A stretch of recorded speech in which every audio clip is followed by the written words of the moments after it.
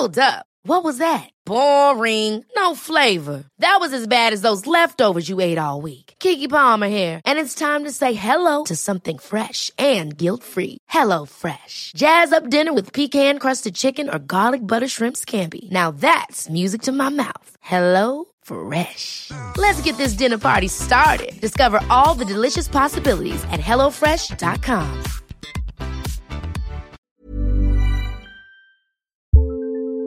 Do you want a bra that's sexy or a bra that's comfortable? Thanks to Third Love, you can have both.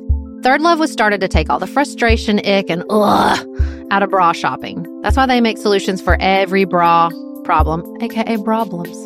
Their bras make it easy to bring back perkiness you haven't seen since high school, get smoothing you know where, and have straps that actually stay put.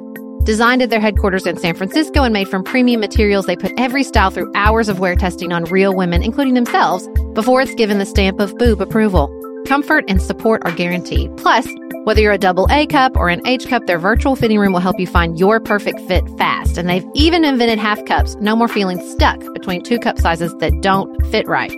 It's time to get your problems solved. Visit thirdlove.com and get 15% off your order with code PODCAST15. We are special breakfast people here at Pantsuit Politics, but not just when Beth and I are on the road. The truth is, I want something warm from the oven every Saturday morning and Sunday morning. It's just the truth. It makes it feel special, makes it feel exciting. I don't want to work at it. So the first time I ever saw Wild Grain, which is bake from frozen subscription box for sourdough breads, fresh pastas, and artisanal pastries, I was obsessed. You guys, I've been a member for over a year. It's amazing. It's so easy. Every item bakes from frozen in 25 minutes or less, no thawing required. You can fully customize your Wild Grain box. You can choose any combination of breads, pastas, pastries. You can even build a box of only breads, only pastas, or only pastries if you'd like. And for a limited time, you can get $30 off the first box, plus free croissants in every box when you go to wildgrain.com/pantsuit to start your subscription. Sometimes I make one single croissant just for me because I want to feel special, and they're so good. You heard me. Free croissants in every box, and $30 off your first box when you go to wildgrain.com/pantsuit. That's wildgrain.com/pantsuit, or you can use promo code pantsuit at checkout. Last week, Arkansas carried out 4 executions in 8 days. Today, we discuss the death penalty in the United States. This is Sarah from the left. And Beth from the right. You're listening to Pantsuit Politics. No shouting, no insults, plenty of nuance.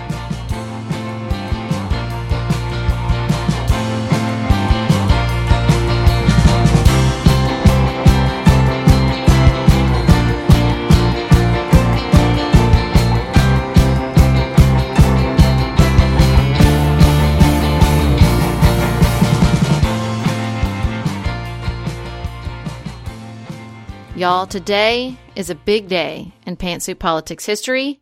We're launching our first annual membership drive. Yay! So we're really excited. Pantsuit Politics has become more than Beth and I ever dreamed possible. It's so much more than a podcast at this point. It's a community, and we really want to give it the time and attention that the podcast and all of you deserve. And we need the resources to make that possible. So we have joined Patreon, which a lot of you have been asking us to do for a while. And it allows us to give you so much more as supporters of the show than a free t-shirt and the occasional shout out. We have several different levels of support, all the way from $1 a month to $100 a month if you want to become an executive producer of Pantsuit Politics, which is really awesome. We'll talk about that maybe on another episode as we work through our membership drive. But for $15 a month, you get an extra episode a month that will only go to our Patreon supporters. And we're going to make some changes to the Pantsuit Primer universe. Beth, you want to talk about that? Yeah, so our primers are an important part of what we do here. They are also probably, from a time standpoint, one of the more labor-intensive things that we do. So we don't want to take those away from anyone, but we are going to put them up only for a week in our feed. And then if you want to have evergreen access to the primers, that will be for our Patreon supporters. We've set really big goals for ourselves so that we can produce more content and host events and do a lot of other things. We have a very clear vision at this point. Y'all, it is really uncomfortable for me to talk about money in any form. I'm Southern and we don't do that. And so this is tough, but I want to tell you that I feel like time is the only constraint on Pantsuit Politics and what the community of people who are involved in it can accomplish. And so your support is really important to us, and it's something that we're very grateful for. So we've set some big goals, but we also have really thought through carefully the perks that we're provided. So go to patreon.com/pantsuitpolitics, or you can go to pantsuitpoliticsshow.com and click Become a Supporter, and that will take you to our Patreon page, and you can check everything out. We also have a very exciting perk. Anyone who becomes a supporter this week, until next Tuesday's episode,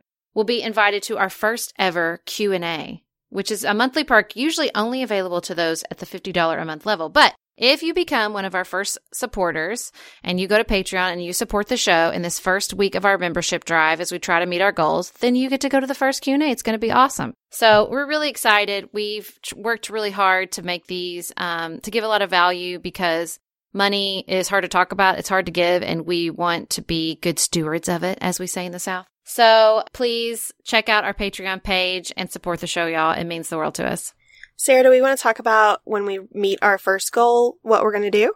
Sure. What are we going to do, Beth? So when we meet our first goal, you'll see on the Patreon site that we have several milestone goals that we've set for ourselves. When we meet the first one, we are going to do a little series that we have sort of this working title for, of the nuanced life. So we're going to talk about more than politics. There is kind of a framework that we've gotten from a great New York Times article about some very big questions that we should all ask ourselves in life. So we're going to produce kind of a little mini series on those questions once we hit that first milestone. And there could be lots more of these. That's the idea behind the membership drive, is we get the resources to pour the time into expanded content, live events, all these types of things that you guys ask for, and we just need the resources to make happen. So we really appreciate it. It means the world to us. Go check out pantsuitpoliticsshow.com and click Become a Supporter in the top right-hand corner. We have a packed agenda today, so we're going to dive right in with the pearls. Another federal court has restrained the Trump administration from implementing an executive order. President Trump issued an executive order purporting to say that sanctuary cities, which is kind of a misleading term, it might be more accurate to say sanctuary jurisdictions, cannot receive federal funding. Now, you might recall from earlier discussions that sanctuary cities are jurisdictions that have decided they're not going to use local law enforcement to serve as essentially an extended arm of the immigration enforcement services of the federal government. That's all they're doing. They're just saying, we're not using our local police to do immigration work. The administration obviously takes offense at that and has tried to say, okay, then you don't get any federal money. And a federal district judge has said, you cannot do that. And it's a really interesting opinion. I don't know how much time you've spent with it, Sarah. It's another fascinating standing analysis. And this judge says, essentially, there are 10th Amendment reasons why the federal government can't overreach in this way. And if you want to take away funding, that funding has to be closely tied to the purpose. So if the federal government were giving cities dollars to use law enforcement in this way, and cities didn't do it, then the government could withhold those funds. But this kind of overbroad thing that Trump purported to do doesn't work. What I thought was most interesting about the order was that the government advanced the argument in the order that this is really just the president using his bully pulpit, and that the order should be read so narrowly that the court said it basically rendered the order meaningless. And I think that's kind of what this was. I think it was sort of all hat and no cattle. And maybe the Trump administration didn't intend much other than to kind of keep the base fired up. I'm not sure the Trump administration ever intends much beyond keeping the base riled up. Well, from a Republican standpoint, I feel really convinced that sanctuary cities are a Republican kind of ideal if we mean that we are a limited government party. Now, I'm not sure that we do or that we mean much of anything in a uniform way anymore. But as somebody who really believes in local problem solving, in power being as close to problems as possible, to me, the idea of the federal government telling a city or a county how it can use its law enforcement resources is abhorrent. And I think we ought to be upholding cities and counties who make these decisions as like shining examples of what local control looks like. The federal government has no idea what kind of resources these jurisdictions have and what demands at a local level are being placed on those resources. I don't understand why conservatives find sanctuary cities so problematic. Yeah, I mean, it doesn't seem to fit with the idea of everything, the local control versus federal overreach at all. And I guess it comes down to, in the grand scheme of things, many conservatives care more about immigration and what they perceive as violations of the immigration system than they care about local government control. So reflecting on his first 100 days, President Trump seemed to indicate that he did not expect to have to deal with federal judges restraining him, or North Korea firing test missiles, or a host of other things that he's been dealing with.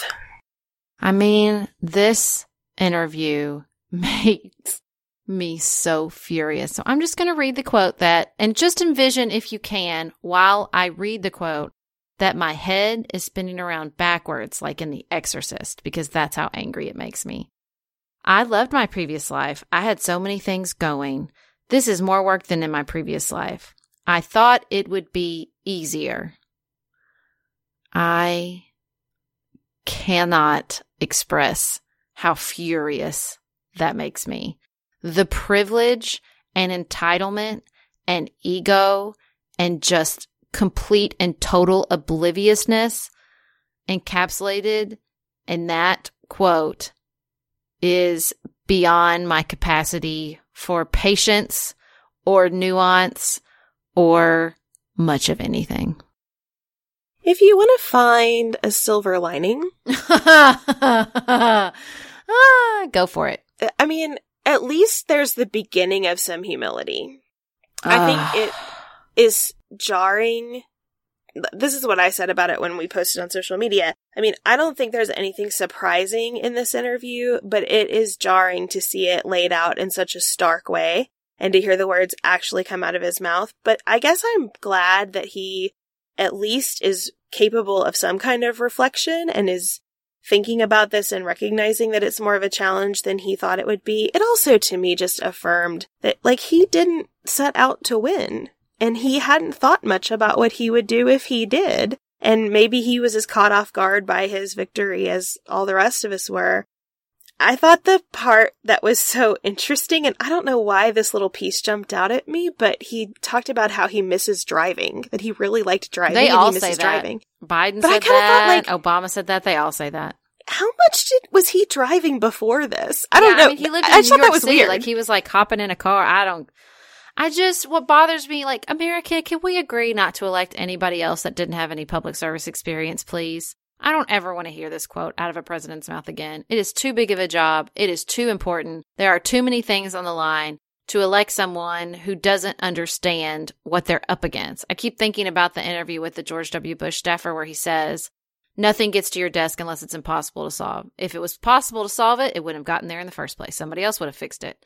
And like, the lack of curiosity about the most powerful position in the world before you run is just so mind-blowing to me, that you don't understand the responsibility and how hard this is and what's on the line. I cannot handle it. I was just thinking about like how angry people, when we talk about like strangers in their own land and this frustration so many Americans feel with people who exploit our welfare system feel.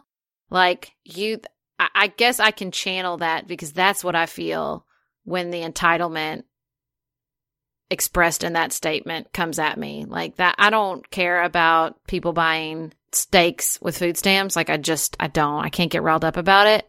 But the entitlement of somebody that wealthy just thinking, oh yeah, like this president thing will be easy. It's sort of the Schadenfreude I've enjoyed so much with the Fire Festival controversy going on this week. Like, oh, it just makes me so mad. He's also been successful in a very particular type of business that is not as contingent on sort of bringing out the productivity in others as many other industries are. You know, he had that quote, and I can't remember if it was in this Reuters piece or elsewhere, where he said, this requires heart, business doesn't, but this is all about people and heart. Mm-hmm. Well, like, a lot of businesses are all about people and require a lot of heart, too. Well, you know, you can't business, even if you're building hotels, that affects people's lives. When you're the king of debt and you weren't paying your bills, just because you were heartless in that pursuit doesn't mean it didn't affect other people. But he also wasn't running the kind of organization where he needed lots and lots of people all swimming in one direction. And, you know, I think he might have a different perspective. He was successful in the business that was just cutthroat. Mm-hmm. A lot of his businesses failed, and I think that might be because he hasn't got that managerial style and that leadership style that really brings people together for common purposes and keeps them motivated and engaged. So it kind of frustrates me that he is going to be, like, there was this opportunity. I was chatting with someone about this at Vox Conversations. There was this opportunity to bring someone outside of the bubble in a way that could have been productive. And we played that card on Donald Trump, you know, who I think is the worst representative of what that looks like. And now I think the public is going to be like, no, we're not doing that again. No, mm-hmm. That didn't work. Mm-hmm. And that's too bad, because I think there are a lot of other people. Now, do I think that the president should be your first office? No, I don't. I agree with that. But there are a lot of other people who I think could bring a lot into government and who haven't gone about getting there in traditional ways, who would be better public servants than what we're seeing. Well, and it's just so frustrating to me because the other thing I often think about him is I'm not really sure he has been that successful. I don't think he was an incredibly successful real estate magnate. I don't think he was an incredibly successful, even like sort of celebrity. I mean, I viewed him as B-list my entire life, even after The Celebrity Apprentice. And he was always sort of a half joke to a lot of people, including in the real estate world.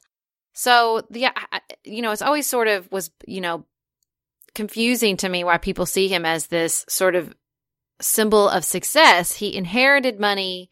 He has done okay with the money he inherited, but it's not like he is a real estate tycoon. It's not like he is a, incredibly, I don't know if there is a level of success as a real estate star I'm willing to entertain, but I mean, or that's the reality show star. Maybe like Carrie Underwood. Like, I'll give you her. It's about, I don't want to take anything away from, he has accomplished a lot. He has made a lot of money. He has created jobs and properties, whatever. It's how you define success, though. Is his success the kind that you're going to really put a premium on? No. I do understand how a lot of Americans, particularly Americans who have not prospered economically over the past 10 to 20 years, see in him a huge amount of success. And so I don't know that that's a point worth arguing with a Trump supporter. I am frustrated that he is becoming representative of what a business person does, because there are lots of different ways to be business people, and he is not emblematic of all of them. So Beth and I are both alumni of Transylvania University, which was very sadly in the news last week as a former student has allegedly attacked with a knife some students in a cafe and was, according to reports, was calling people out based on their political affiliation and specifically attacking Democrats. And I believe that he wrote a response to, or sort of a related piece to Tracy Clayton's piece in BuzzFeed on the BuzzFeed community board. And we talked about his piece on the show, did we not, Beth? We did. I cannot believe that is the same person. I mean, I can't believe any of this. I felt so safe while I was at Transylvania.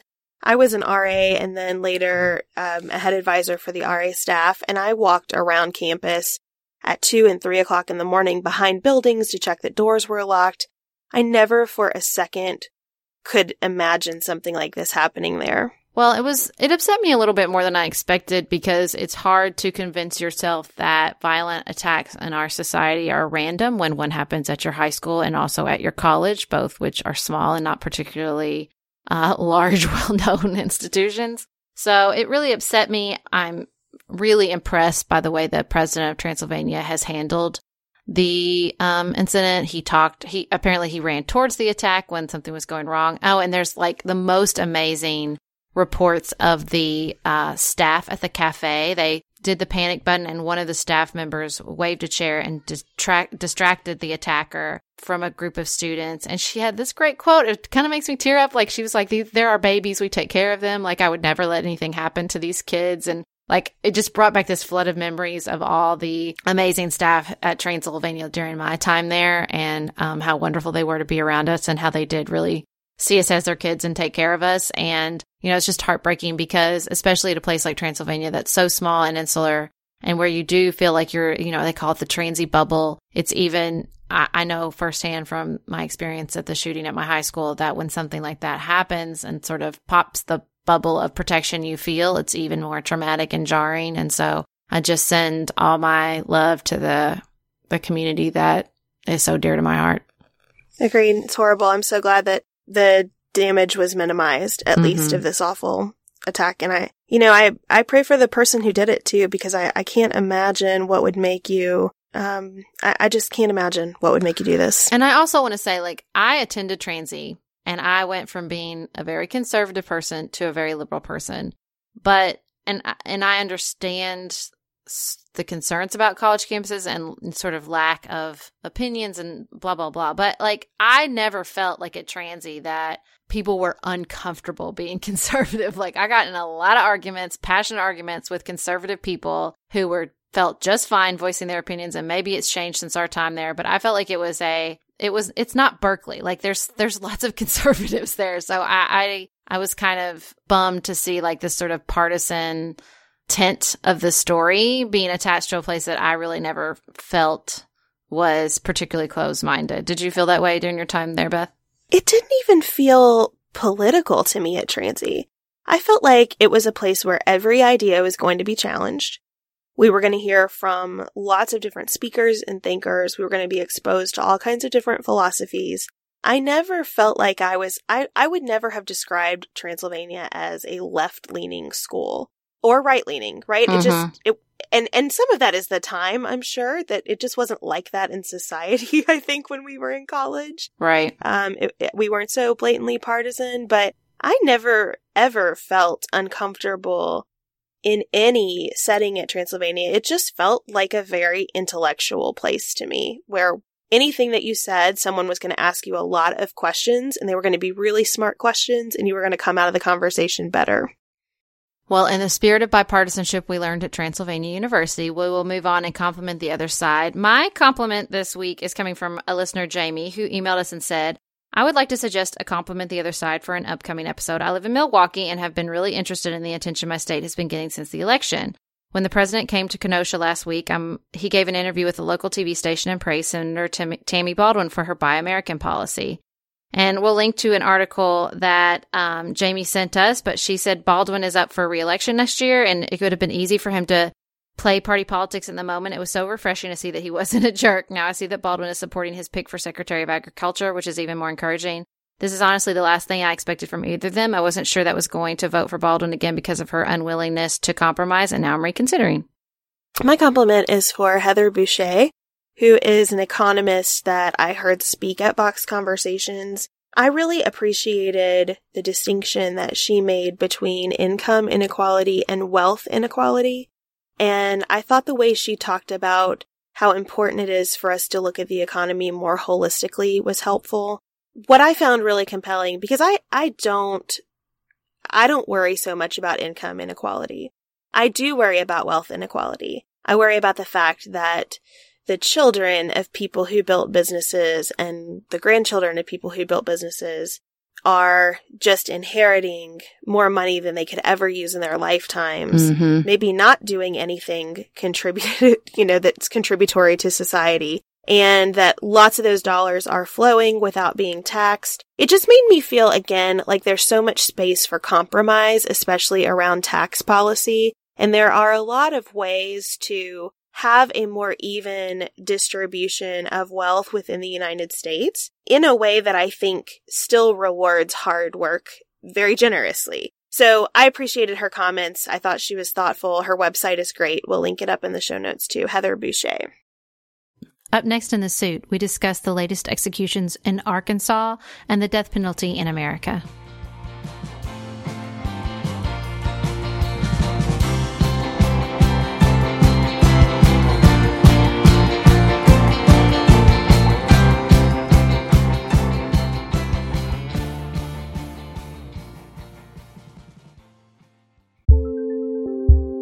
Just finished A Court of Thorns and Roses and craving another fantasy world to devour?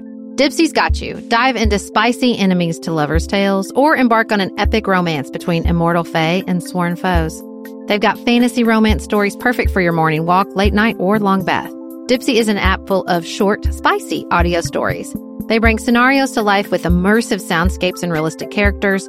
Discover stories about second chance romances, adventurous vacation flings, and hot and heavy hookups. And there's a growing library of fantasy series with werewolves, Greek gods and goddesses, Regency-era historical fiction, and fairy smut to explore the bounds of your pleasure. New content is released every week, so in between listening to your favorite stories again and again, you can always find something new to explore. For listeners of the show, Dipsy is offering an extended 30-day free trial when you go to dipsystories.com/pantsuit. That's 30 days of full access for free when you go to dipseastories.com/pantsuit. dipsystories.com/pantsuit.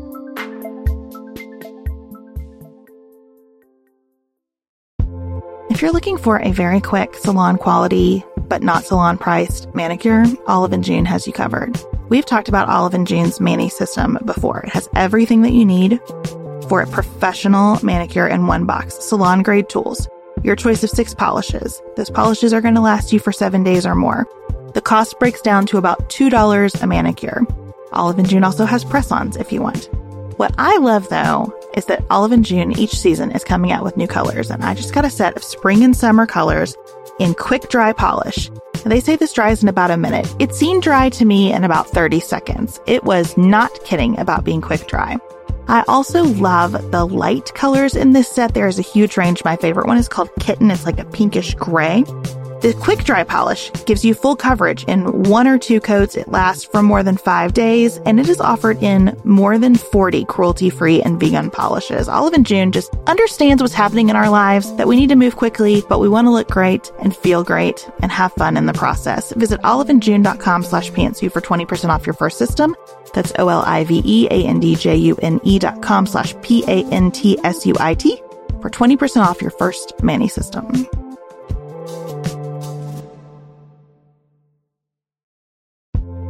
This show is sponsored by BetterHelp. Can I get something off my chest? Every day I feel a little pang of sadness because I think about Griffin going away to college. Y'all, he's a freshman in high school. This is not healthy or normal. This is why I have it on my list of things to talk to my therapist about. We all carry around these things, big and small. When we keep them bottled up, it can start to affect us. Therapy is a safe space to get these things off your chest and to figure out how to work through whatever's weighing you down. If you're thinking about starting therapy, give BetterHelp a try. It's entirely online, designed to be convenient, flexible, and suited to your schedule. Just fill out a brief questionnaire to get matched with a licensed therapist and switch therapists anytime for no additional charge.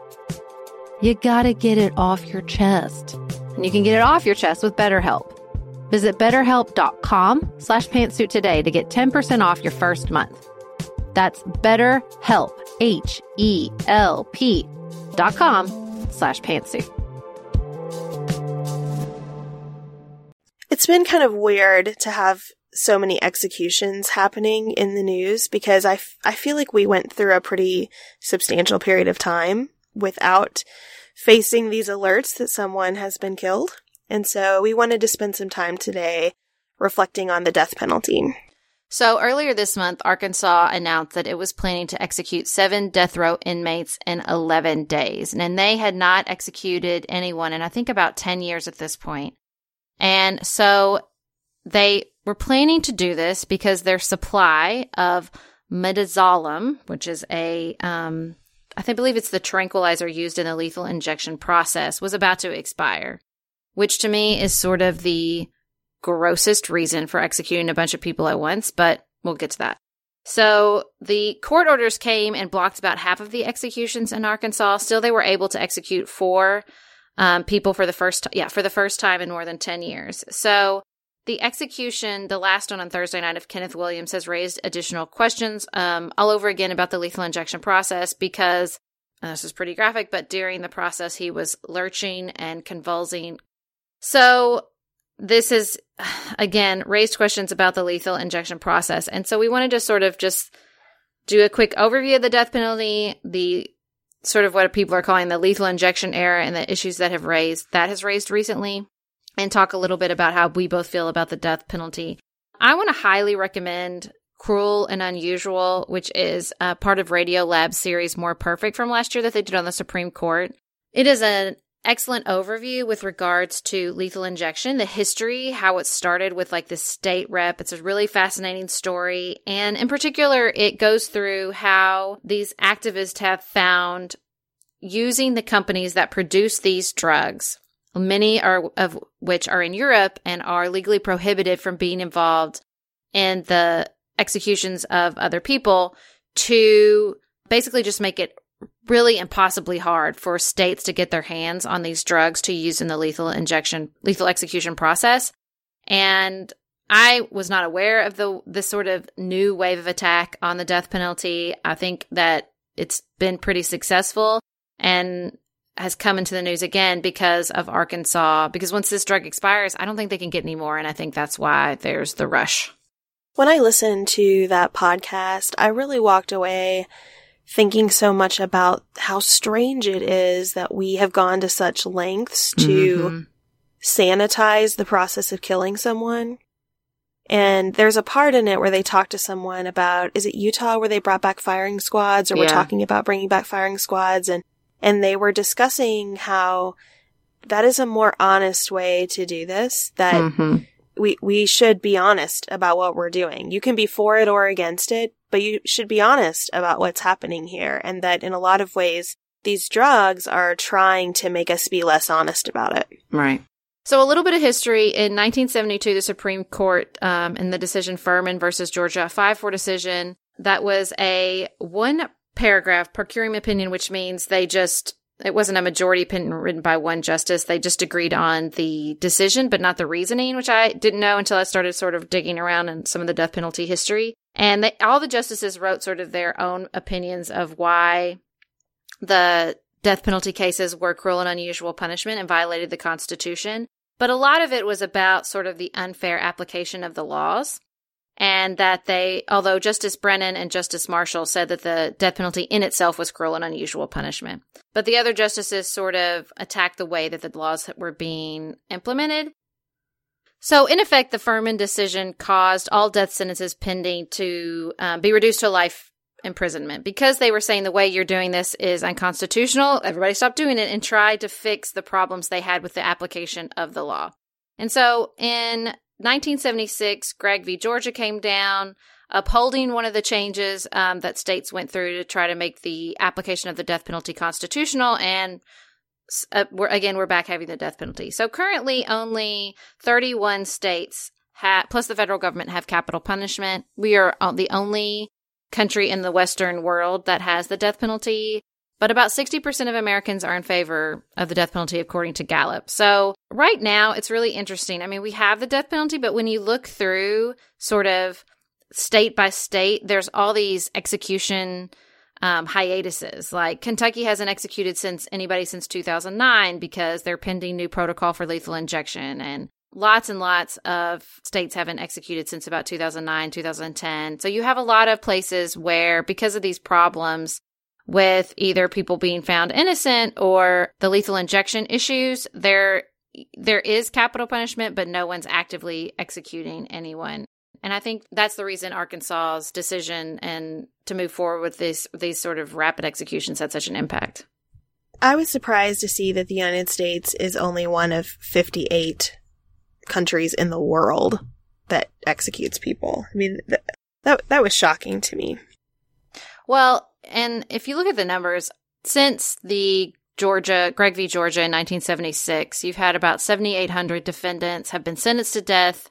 This is all from the Wikipedia page on capital punishment in the United States that we'll link to. Over 1,400 of them have been executed. And then additionally, 158 death row inmates have been exonerated, acquitted, charges dismissed, or pardoned based on the evidence of innocence. But none of these executed have been exonerated afterwards, which I think nobody's digging hard enough, because if you believe that we have successfully caught all the people since DNA evidence that were ever innocently sentenced to death, then I have a bridge I'd like to sell you, because statistically that seems all but impossible, that we only started finding innocent people on death row after the invention of DNA evidence. Like, come on, you guys. And I know there's a case in Texas that they've gotten very, very close. A man who was accused of burning down the house with his 3 daughters. And there's a really great Texas Monthly piece on it that I'll link to in the show notes about how basically arson evidence was just, they call it an art, not a science, which we shouldn't be putting on people on death row based on art, not science. That's just my humble opinion. But that they don't, at this point, they don't really believe he did it, but he was executed. And I remember Illinois had like 7 or 8 innocent people found on death row, and that's when they put their moratorium in effect. And so, for me personally, do I believe that it is cruel and unusual to execute people? Yes, but my bigger issue, and this is when I've had a conversation on Twitter with one of our definitely more conservative listeners, Eric, is that I do not believe we have the capacity to say with 100% certainty that we have not and will not continue to execute innocent people, and that I'm not comfortable with executing innocent people in order to get the worst of the worst. I don't think that the worst of the worst is who even ends up on death row. So for me, it's not worth it. Well, that's the thing, right? There are a host of decisions that get you to death row. So what happened, who decided to charge you, what they decided to charge you with, a jury being involved, judges looking at evidence, and judges then re-examining issues surrounding the presentation of that evidence. So the decision trail is very long to get someone there. The death penalty is enormously expensive because of how long that decision trail is. People are held for very long periods of time before they're executed. There are almost always multiple appeals. So from an economic standpoint, how efficient is the death penalty? That's certainly a crude way to talk about it and not my interest. But it's relevant, right, to the discussion for some people. It is a very, very expensive proposition for states and for the federal government. I think I agree with you completely about the uneven application of the death penalty, the fact that we can't ensure that we aren't killing innocent people. My thinking on this has really evolved, and I'm at a place now where I'm also not comfortable with killing guilty people. And I know that we will have some listeners whose reaction to that is, oh, but you're comfortable with abortion. And I would like to just kind of put a pin in that comparison. It's not that it's irrelevant or invalid in any way, but we've talked a lot about reproductive rights on this show. And I think that this does present some different questions, and maybe in your mind it doesn't, and that's okay. But I just want to acknowledge that that's a reaction that some people are going to have, and that I don't know that it's a fruitful place for us to spend a lot more time. I have just thought so much lately about that episode of Radiolab and the idea of the firing squad being the honest way to do this, and about what we're really doing, and squaring that with what's the purpose of criminal justice? And I can't find a purpose that is served by the death penalty. Now, I've never sat in a courtroom as the relative of a victim of a horrific crime, and so my perspective is limited in that way. But I just struggle with the state that I believe should be so limited, in so many ways. I can't get myself to the state should be able to end someone's life. Yeah, and it's exactly what you said. It's why are we doing this? So if the idea is that punishment, I'm not really sure we've answered as a society, why do we punish people? Why do we put people in jail? Because if the idea is a deterrent, I know That's that not doesn't working. work. It does. The death penalty is most certainly not a deterrent. There's tons and tons and tons of research on this. Nobody in a moment in which they are committing a horrendous crime is thinking, oh, I might be executed for that. That's not how our brains work. We're not, as we talk about on this podcast a lot, we're not rational creatures.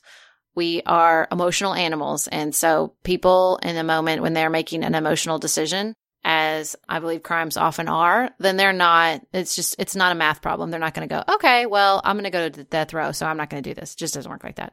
Are we doing it to protect ourselves? Well, if that's the case, I believe in Brené Brown, right? Everybody's doing the best we can. Does that include murderers? Yes, but their best is dangerous, and so we have to make sure that they cannot harm people.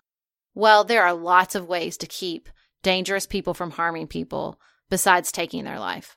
We can put them in jail. And actually, it's really interesting, the Gallup poll numbers. If you present people with life in prison without the possibility of parole, then the support of the death penalty decreases a little bit. If you say, okay, this person will never get out of jail. But honestly, even that, I think, doesn't acknowledge the reality of the way most violent crimes are committed. The majority of people, not your Ted Bundys or your, once in a generation crazy serial killers, but the majority of people who even commit heinous crimes age out. They are committed by young people, and by the time they are 40 or 50 or 60, they are no longer a threat to society. And it's why many European nations prevent even the, I don't remember if it was Norway or Sweden where the gunman went on the island. And I mean, he killed so many people, but their law is like, he can go to jail for like 9 years. That's it. And then he gets out because they, based on the science, believe that, and I would argue correctly, that people age out. Now, he is most likely mentally ill, and I believe he would stay in a mental institution even when his time for that specific crime is over. But like, we have the capability to assess people and understand how best to protect them from other people and them from themselves. And why would we continue to do this sort of archaic toss them in, throw away the key? Because it makes us feel better? It doesn't make me feel any better. It makes me feel like it's so draconian, and it doesn't make me feel safer. I think there are lots of ways to keep people safe without executing other human beings. And so if we're not punishing and we're not trying to and there are other ways to keep people safe, I'm just not sure what we're doing. I agree with all of that. When I think about punishment, I struggle to come up with an example where I feel like punishment has been very effective. Even on the level of punishing my child, punishment has to happen sometimes, but if you're punishing without teaching and developing new skills, what's the point of that?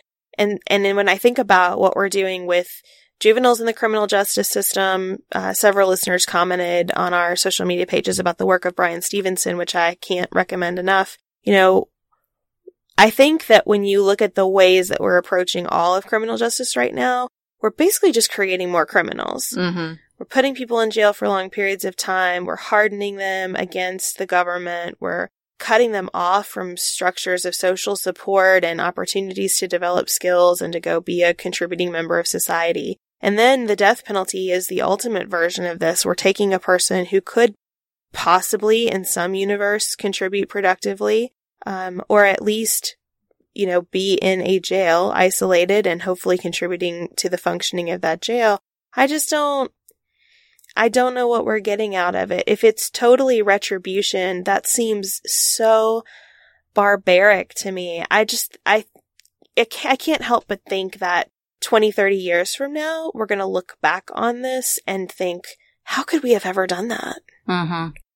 Well, and come with me, listeners. Come with me to hippy dippy land, because this is a little bit what I feel like when I talk about this. And my husband including looks at me a little cross-eyed when I go full into hippy dippy territory with regards to punishment and discipline. But I read this really great parenting book called I think it's called The Unconditional Parent. I'll put it in the show notes. And his thing is, we have this behavioral mindset that your value is based on your behavior. And we teach children that.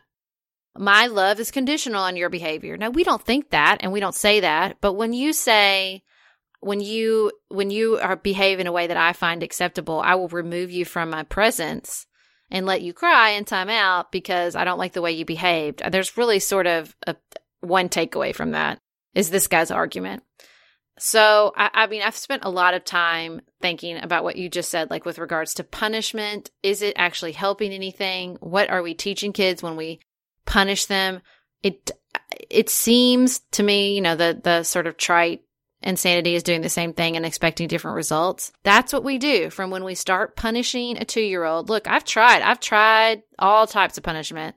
And the only thing that seems to help is they grow up and they learn from watching you and from conversations. Like, I've tried spanking, I've tried timeout. And from that point on, all the way through, like you were saying, the sort of criminalization of kids in schools, all the way through prison, we do the same thing over and over again and expect different results. Nobody comes out of, well, I won't say nobody. It is so rare. We know from the recidivism rates that people come out of prison are like, you know what? I learned my lesson. I'm ready to contribute to society right now. Nobody thinks that's what happens. So why are we doing this? Why are we spending all this money and ruining all these lives? Because it doesn't just affect the person when, even if it's retribution in your mind, you want to punish someone. Be clear, we are all connected.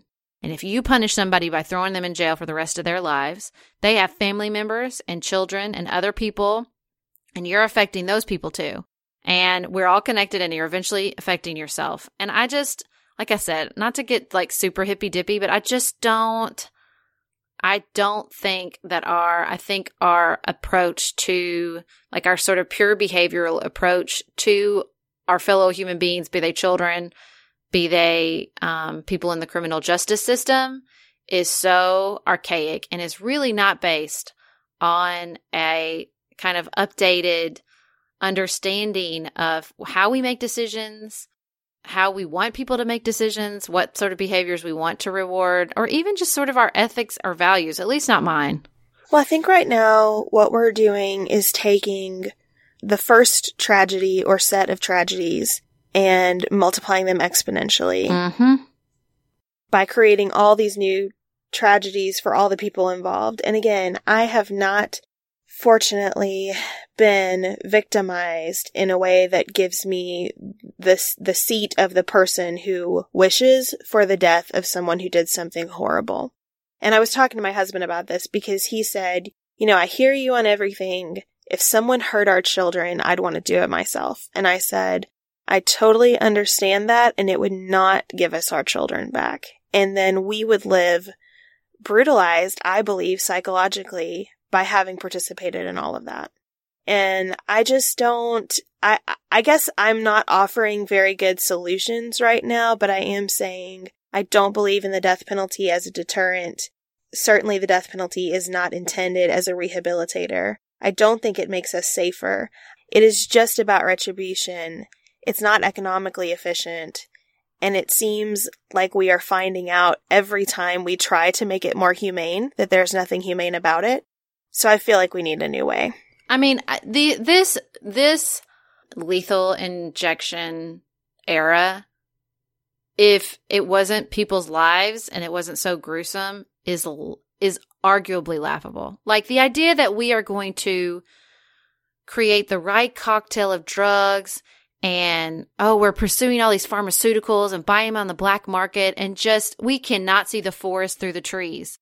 The right combination of injections is not going to make this less cruel and unusual to execute someone. We're taking a life. How is that not cruel and unusual? Like, it's so weird. It's all just so bizarre when you really kind of take a step back and see it from high up. You know what I mean? And man, put that pharmaceutical research and money into cancer drugs. And it's such a enormous infusion of resources into something to make us feel a little bit better about what we're doing. Well, and that's the thing. When you were saying that about Chad, that's what I wanted to say. Like, you know, I have been a victim of violent crime. When that happened at my high school, you know, I consider myself a victim of violent crime. Now, has anything ever happened to an immediate family member? No. How would I feel if something happened to my children, or if I was attacked? I don't know. And I'm not going to say that I would. However, I think the idea as a society that we, you know, it's sort of how we deal with anything outside the norm. We don't like the idea that someone's been victimized or are grief-stricken, and it's like, we'll give you whatever you want, so we'll fix it. As if executing the person who did this is going to fix it, is going to bring that person back, is going to make that person's family feel better. And I think it's also, if I'm being honest, I think it's so sort of shallow, because not shallow for the people to feel, but it feels like a shallow reaction on the part of our society, right? It's like we just want to do something flashy and obvious that we feel like we've done something to help you, but we don't actually want to address maybe the problems that got your family member into that spot in the first place, right? We don't really want to make it better and really, honor the memory of your loved one and prevent it from happening again. We just want the quick emotional fix of the revenge and the retribution, and we can all go back and pretend like it's better. That's what it always feels like to me, as opposed to saying, what happened? How can we keep this from ever happening to someone again? We just say, well, we'll keep that person from ever doing it again. We'll kill them and then we'll move on. And it's just, I don't know. It so bothers me. And look, I'm not going to say I know how I feel. I don't know if, I don't judge people in crisis because I'm not in a crisis. So I don't know what would happen if I was in a crisis and something violent and terrible happened to one of my family members. But I don't want society to just, give me what I want and so that I'll go away and they don't have to think about this awful, painful, terrible thing that happened to me. I want you to think about it and try to make it better. Well, I think that in that way, justice is contextual. Mm-hmm. And maybe we need to come to a place where we try to be better than just. I tell people a lot of times about very trivial things in life that you will be much happier when you stop looking for justice. Yeah. Yes, this person wronged you. You will be so much happier if you just let go of that and don't wish for an equal wrong to happen to them. Yeah, it's so true. Well, and it reminds me of this article I just read that even the idea that you'll be happier, that's sort of a new invention for most of human history. We weren't looking to try to be happy. We accepted that the world was unfair and injustice happened and it was to be survived. And, this is sort of a new thing that we're going to find justice and everything will be fair and we'll all be happy. We might all be a little bit better off if we were taught from the beginning that that's not how things work. It's not how things work. And also I think that we can be more enlightened if, as you said, as a society, I don't think either of us are advocating that the families of victims have any obligations to anyone in these situations. But as a society, if our motivation was less about retribution and more about prevention, I think we'd be a lot better off. Yeah. Sarah and I have talked many times about our desire to age as gracefully as possible, and skincare is a huge piece of that. I spend a lot of time and money thinking about my skin, and I have added Ritual to my routine, which just gives me a lot of comfort. Ritual is here for us. They have created a wrinkle support skin supplement and conducted clinical studies, so we know it's working. They're taking the guesswork out of skincare. Ritual Hyacera is one of several Ritual products that I love. I take the daily multivitamin, I take a probiotic, and Hyacera is that once daily skincare supplement that is clinically proven to reduce wrinkles and fine lines and increase skin smoothness in 90 days. I recently met a friend for the first time in person as opposed to online, and we were discussing the fact that I am 43, and she said, I cannot believe how young you look. And I thought, thank you, Ritual, for that. Start Hyacera to help minimize wrinkles without compromising on clean science. Hyacera from Ritual is a clinically proven skin supplement you can actually trust. Get 25% off your first month for a limited time at ritual.com/pantsuit. Start Ritual or add Hyacera to your subscription today. That's ritual.com/pantsuit for 25% off.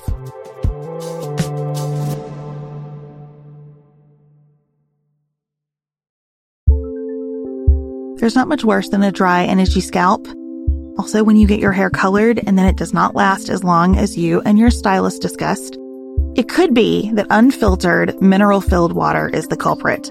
Hard water is a leading cause of damaged hair and dry, irritated skin, and about 85% of the United States uses hard water, filled with dissolved minerals and added chlorine. That's where Canopy's new filtered shower head comes in. Canopy, known for their beauty hacks and reimagined humidifier, has revolutionized the filtered shower head. Dermatologists recommended this unique 3-stage filtration system greatly reduces contaminants and odors in your shower water, leaving you with healthy hair and glowing skin. Best of all, the Canopy filtered shower head is hassle-free. Installation is a breeze, and its unique quick-release filter replacement feature allows for seamless filter replacement unlike any others on the market. Go to getcanopy.co to save $25 on your Canopy filtered shower head purchase today with Canopy's hassle-free filter subscription. Even better, our listeners can use code PANTSUIT at checkout to save an additional 10% off your Canopy purchase. Hurry, your hair and skin will thank you.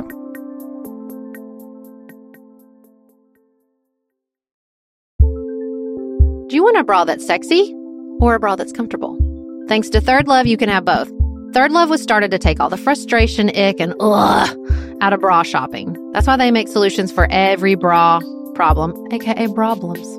Their bras make it easy to bring back perkiness you haven't seen since high school, get smoothing you know where, and have straps that actually stay put. Designed at their headquarters in San Francisco and made from premium materials, they put every style through hours of wear testing on real women, including themselves, before it's given the stamp of boob approval. Comfort and support are guaranteed. Plus, whether you're a double A cup or an H cup, their virtual fitting room will help you find your perfect fit fast. And they've even invented half cups. No more feeling stuck between 2 cup sizes that don't fit right. It's time to get your problems solved. Visit thirdlove.com and get 15% off your order with code podcast15.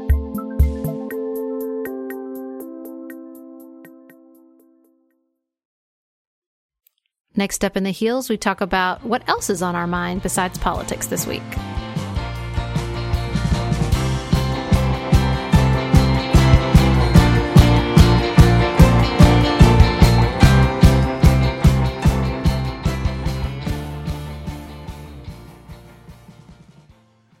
So, Beth, are you watching The Handmaid's Tale? I have watched the first episode. I cannot promise that I'm going back for more.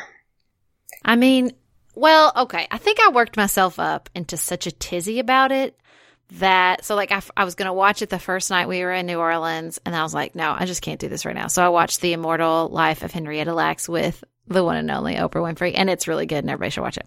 Cried a lot. It was I wouldn't call it feel good, but it ain't no Handmaid's Tale. Let's just put it clear.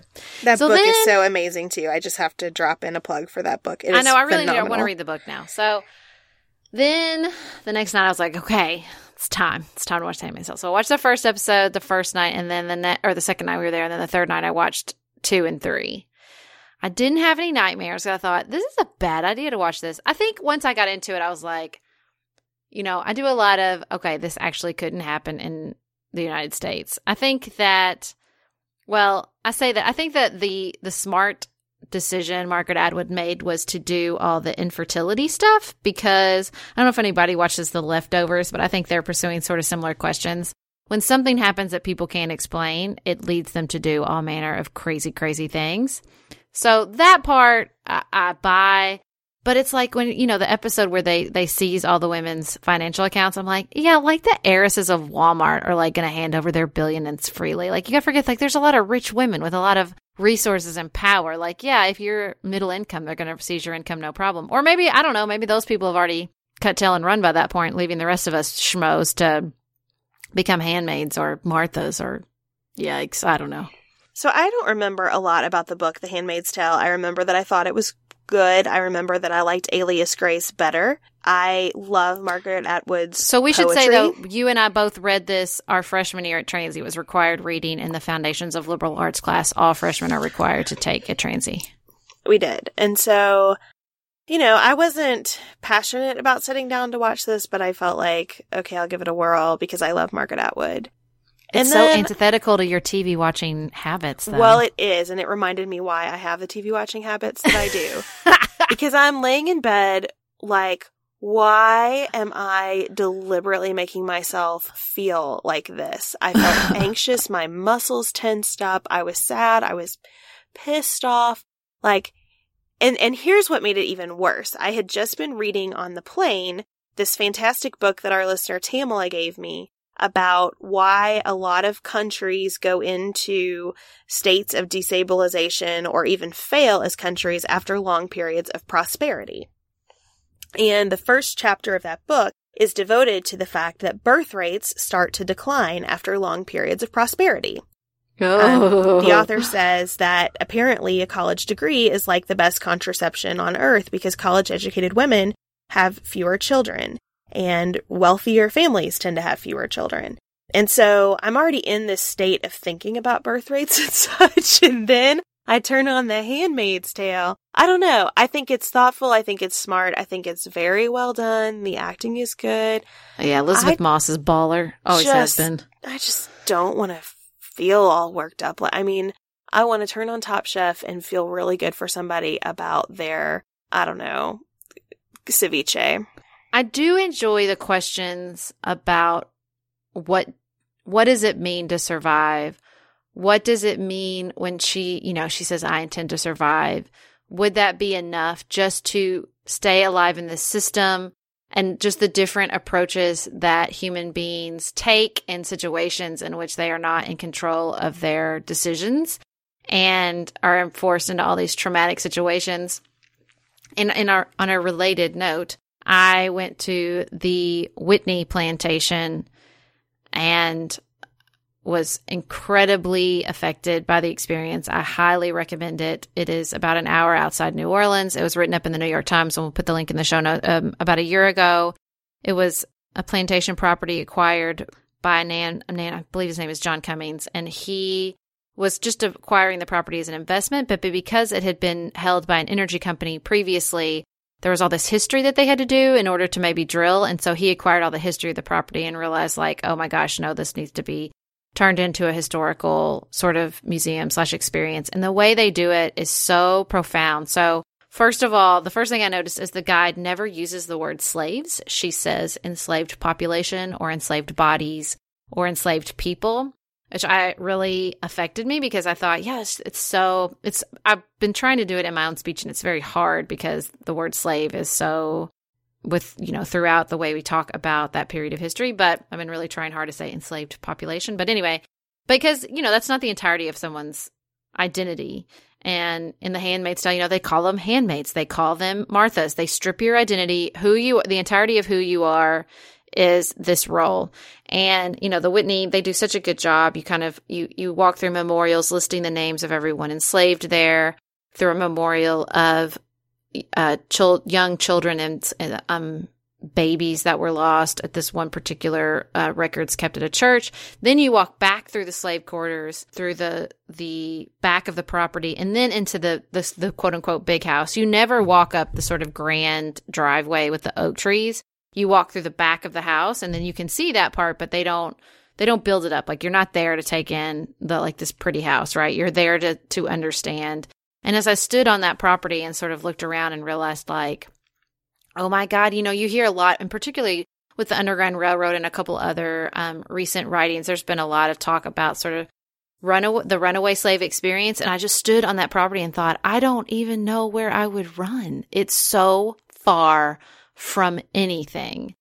And the guide did a lot of talking about a sort of the acts of resistance and how there were always acts of resistance. And, and I thought about that moment in The Handmaid's Tale where she says, I'm going to survive. And the act of resistance, so survival was an act of resistance in a situation like that. And I mean, it was just so upsetting. And so, I mean, I was so embarrassed of how little I knew of a lot of the slave history, and particularly sort of the, after the transatlantic slave trade was shut down, how many slaves came down from the upper South to the deep South, and how much harder that experience was. Sort of sold down the river, that expression. The reason that was such a terrible thing is because most enslaved people only survived, she said, 10 years once they reached Louisiana or working at a sugar plantation. And so it was a really profound experience, and just putting yourself in that situation and thinking, oh my God, what would I do? Which is sort of what you do this whole entire time you're watching The Handmaid's Tale. But yeah, it's not pleasant thought experiences, I'll give you that. But I mean, I think they're important. I think the National Underground Railroad Freedom Center, which is in Cincinnati, is an excellent experience too, to kind of put you in that mindset and to really come face to face with our history and the atrocities of our history, and also the unbelievable spirit and perseverance of people who made it out. So can't recommend that enough if you're in the Cincinnati area. So you don't think you're going to keep watching The Handmaid's Tale? I'm definitely not going to watch it as the last thing before I go to sleep. I might go back to it. I did, kind of related to your point, I hate to make this connection because it's a totally different thing, but thinking about that mindset, the headspace that you have to be in to survive something, that is why I so love Alias Grace, which is another Margaret Atwood book. I don't know if you've ever read it, Sarah. I haven't. It's so good. It's about a woman who is accused of a crime and what she thinks and tells people and tells herself about it. And I wrote probably the best paper I've ever written about it at Transylvania, talking about how what constitutes history is really just a quilt made up of all of these little pieces of experience and memory, and what becomes true, what is true changes over time, right? It goes from what's true to what becomes true for every person who's touched something. It's such an interesting book, and I think shows Margaret Atwood as a real genius in terms of understanding the way the human mind works. Well, thank you for joining us for another episode of Pantsuit Politics. We, again, we're starting off our membership drive, and you have 1 week only to support the show on Patreon and get access to our Q&A with Beth and I. So go to pantsuitpoliticsshow.com and you can click Become a Supporter in the top right-hand corner. If you're already on Patreon, you can search us that way too. And help us out. We'd really appreciate it, and we really appreciate our supporters who have already signed up and supported the show. We promise for new listeners that we don't usually so thoroughly explore the dark side of humanity. And so hopefully true. Friday will be in a lighter place. Until then, keep it nuanced, y'all.